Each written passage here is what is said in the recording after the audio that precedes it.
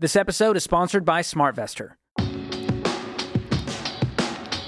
You're listening to Ramsey Everyday Millionaires, where we talk investing, retirement, building wealth, and outrageous generosity. Sarah is in San Francisco. Hey, Sarah, welcome to the Ramsey Show. Hello, it's an honor to speak to you both today. You too. I have a question. So I have a couple brokerage accounts with more than $500,000 in them, and I was wondering if I needed to worry about SIPC limits of protection and break up those accounts between different brokerage firms. The SIPC, I mean, you've got the money invested in stocks or bonds or mutual funds, right? Yes. Okay. So if that brokerage company went broke, you don't lose your money. This is not like a bank account. Okay. Because yeah, you own, understanding. what have you got it in? Stocks or what? What's it in? Mutual funds, a few bonds. Okay, you have an actual account that owns, you own a bond. You own a mutual fund. You own mutual fund shares. So if the company that is giving you access to those shares goes broke, you don't lose the shares. You just have to find a different way to access them.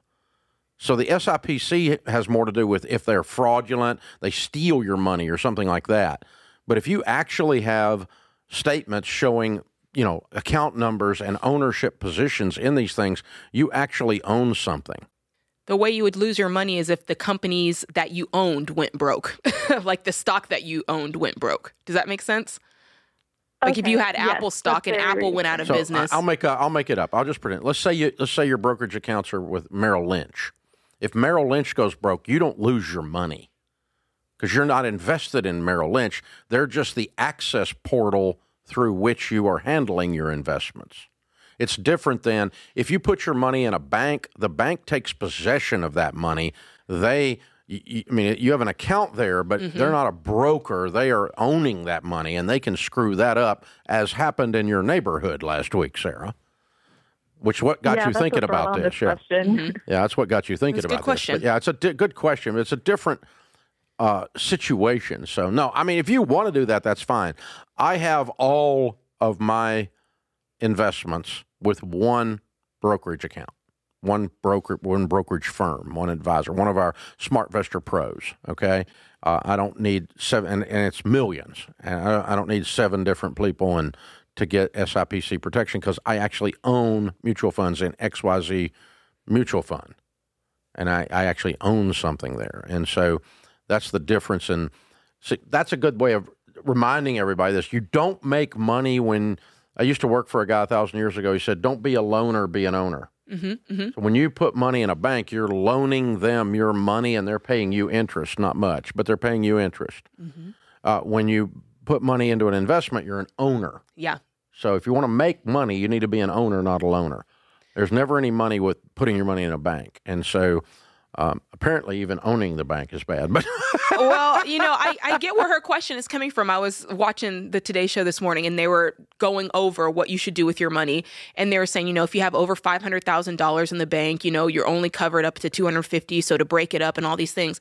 And I'm thinking to myself, why do you have just $500,000 just sitting in the bank? Like, go invest that money. Exactly. You shouldn't have. Go invest it. And we talked about this on the air yesterday, but we'll just segue into it for a second. You need to understand, a lot of people are panicking right now. And if you didn't hear us talk about this yesterday over that one bank collapsing, actually, and then the FDIC stepped in and scored some other banks in a similar situation, 2 more, probably going to see a couple more go down. The FDIC is probably going to take them over. But these are not banks that are your neighborhood bank. Right. Okay. 88% of the depositors had more than $250,000 in there. This was a bank full of money from tech startups, venture capitalists, hedge fund, the uber rich. It's in Silicon Valley. Okay. So this was not your grandmother's CD at the bank. This is not what was going on over there. It was a completely different scenario. And so the typical bank would be the other way around. They would have like 88% would be covered. Right. The 88% of their deposits are 60% or 65% of their deposits are under $250,000. And so they've got full FDIC coverage for all of their depositors that are, that fall into that. Now, again, in my local bank, I have over 250 with our businesses and well over that. But I'm not worried about my local bank. I did not pull money out because the banking system is collapsing. It's not, okay? It's just not. So you're going to be okay. Calm down and don't rush out and buy gold. And don't rush out and buy crypto. Help us, Dave. And this is just calm your butt down. So that's not her. I mean, she's asking a reasonable question because she's got this right in her face. It's in her neighborhood, and it's a different kind of a question. It's a great question, by the way, Sarah. But but overall, folks, the whole, and the other thing that happened from this was the bond market. They were liquidating a bunch of bonds, and the bond market surged, causing rates to go down. Simultaneously, mortgage rates went down. So if you're going to buy a house and you want to lock in a mortgage, call Churchill Mortgage today and get your mortgage locked in before it goes back up by the end of the freaking week and this stuff calms down. Good point. So you might save as much as 0.5% this week. Let's go. If you move on this fast. And so if you're thinking about buying a house in the next few months, you can get like 90-day locks and stuff with your mortgage company, like Churchill Mortgage that we recommend. Go do that.